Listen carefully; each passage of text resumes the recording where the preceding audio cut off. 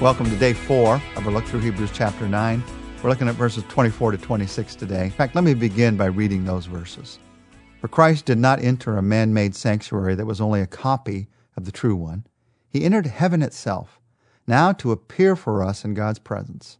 Nor did he enter heaven to offer himself again and again, the way the high priest enters the most holy place every year with blood that is not his own. Then Christ would have had to suffer many times since the creation of the world. But now he has appeared once for all at the end of the ages to do away with sin by the sacrifice of himself. Yesterday we talked about the suffering, the sacrifice, the salvation that are in the blood of Jesus. Today there's a second question. Yesterday we looked at what does the blood mean. I'd like to take a look at the question that is confusing to many, many people. And that is, how exactly does the blood work? What happened on the cross? We say, I know he died, I know he shed his blood, I know he died for me, but our American way of thinking, our more modern way of thinking is, how does that work? How did him dying result in me being forgiven? The Bible has a very clear answer about why Jesus died on the cross and what it meant. Now, not surprisingly, we've come up with some of our own answers over the years about why he died on the cross and what it meant. The truth is, it's very uncomfortable to think about the fact that somebody died for me, had to die for me. And it's very uncomfortable to think that I may have been, in fact, I certainly was, in some small way, or truth in some great way, the cause of that. So because of that, people have come up with different ideas about why Jesus died on the cross. Let me tell you a couple of those wrong ideas, and then share with you what the Bible says really happened on the cross. One wrong idea is that Jesus was dying just to give us an example of how we're supposed to live for others, sacrifice for others. It's called the moral influence theory of why Jesus died on the cross. It was just a great moral example that Jesus was willing to die on the cross for his principles. And that's really all it means, like any other person who died for their principles. Now, obviously, Jesus' death, it's an incredible example of love, but the truth is there is much, much more to what was going on the cross than just an example of love. A second wrong idea of what was going on the cross is called the ransom to Satan theory. There are several forms of this, but the one that really heads you down the wrong road is that the idea that Jesus was dying to pay Satan off, to complete some kind of transaction between God and Satan. That gives Satan way too much due. Jesus' death was not a payment to Satan. It was a sacrifice to God. Jesus did, on the cross, destroy the power of Satan, no doubt. But what happened on the cross is much deeper than some spiritual transaction between Satan and God. What was going on the cross? What was happening? It wasn't moral influence. It wasn't paying Satan a ransom. It was substitution. That's the word to keep in mind. Jesus died as your substitute. Jesus died in your place. Jesus took my punishment. Jesus took your punishment. My sins put him on the cross. Your sins put him on the cross. It wasn't the cowardly disciples who put Jesus on the cross. It wasn't the Jewish leaders who put Jesus on the cross. It wasn't the Roman soldiers ultimately who put him on the cross. I understand they were the instrument that rose that cross. They were the instrument that drove those nails, but who put him on the cross? God could have kept any of that from happening, but he allowed Jesus to go to the cross. And the reason that God allowed it to happen is my sin. It was my sin that put Jesus on the cross. It's our sin that put Jesus on the cross. So, when you think about the fact that Jesus died, he substituted for me. What does that mean for you? What does that mean for me? What does the blood of Jesus Christ mean for me personally? It means forgiveness. The Bible has always painted the picture of blood being shed for the forgiveness of sin. In verse 22, the law requires that nearly everything be cleansed with blood, and without the shedding of blood, there is no forgiveness. And now in verse 26, we're told that he did away with sin. He brought forgiveness by the sacrifice of himself. You might want to just right now just sort of take a deep breath in and let it out and say, thank God. Thank God that I'm forgiven because of what Jesus was willing to do for me.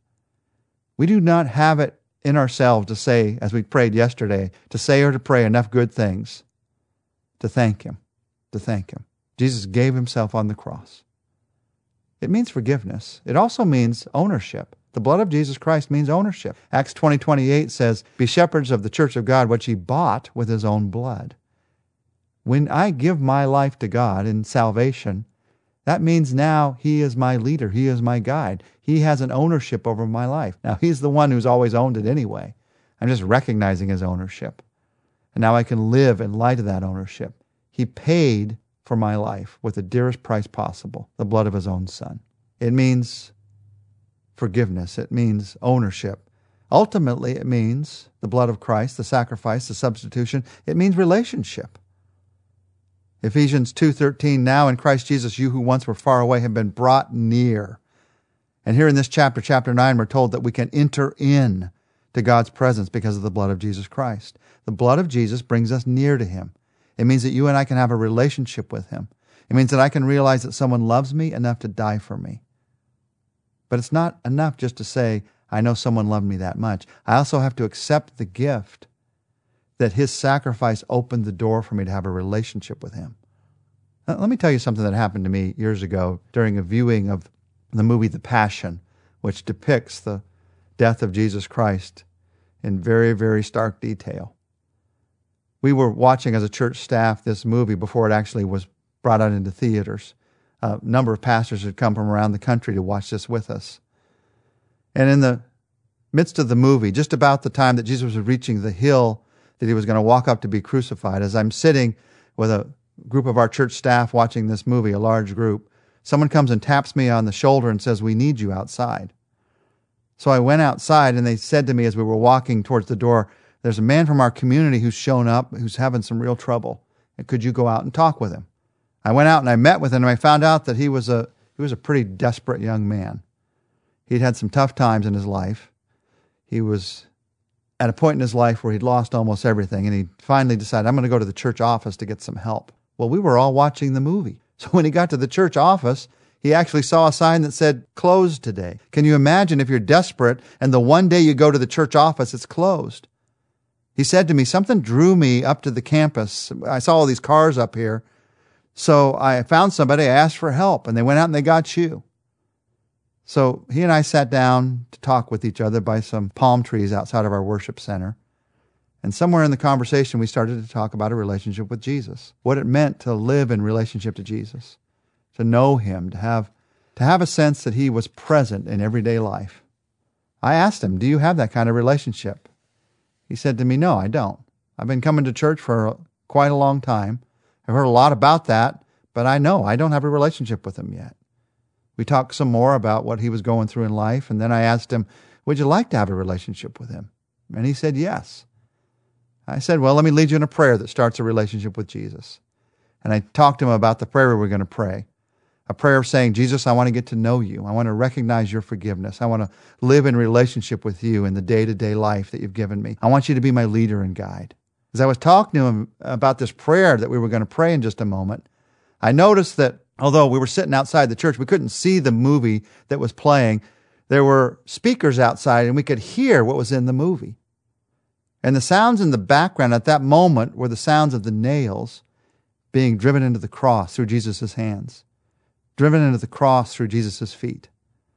I looked at him and I said, this is very strange. Here we are talking about this, and these sounds that we're hearing right now, those are the sounds of the fact that God loves you so much that He gave His life for you. I said to him, I don't know what you think might have drawn you up here today, but I think what drew you here is the fact that God wanted to remind you that He loves you more than you could ever imagine, no matter what you're going through. And then through tears, His tears and my tears, we prayed together. He asked Jesus Christ into his life. He began a relationship with Jesus that day. That's what the cross is all about. That's what the blood of Jesus is all about. God wants to have a relationship with you. He wants to live in relationship with you. Would you pray with me? You may need to pray a prayer just like that. Jesus, I want to get to know You. I want to recognize Your forgiveness. I want to live in relationship with You in day-to-day life. I want You to be my leader and guide. You may need to remind yourself of that prayer in your life and live in light of that prayer, that you live in relationship with Him. Jesus, we do thank You. Thank You that You gave Your life. You substituted for us. You died in our place. You took the punishment that we deserved. Thank You. So that we can live in relationship with You, so we can have forgiveness in life. Help us to live in that life today, we pray. In Your name, amen. Tomorrow we're going to look together at 3 appearances of Jesus that change the way you and I can look at everything.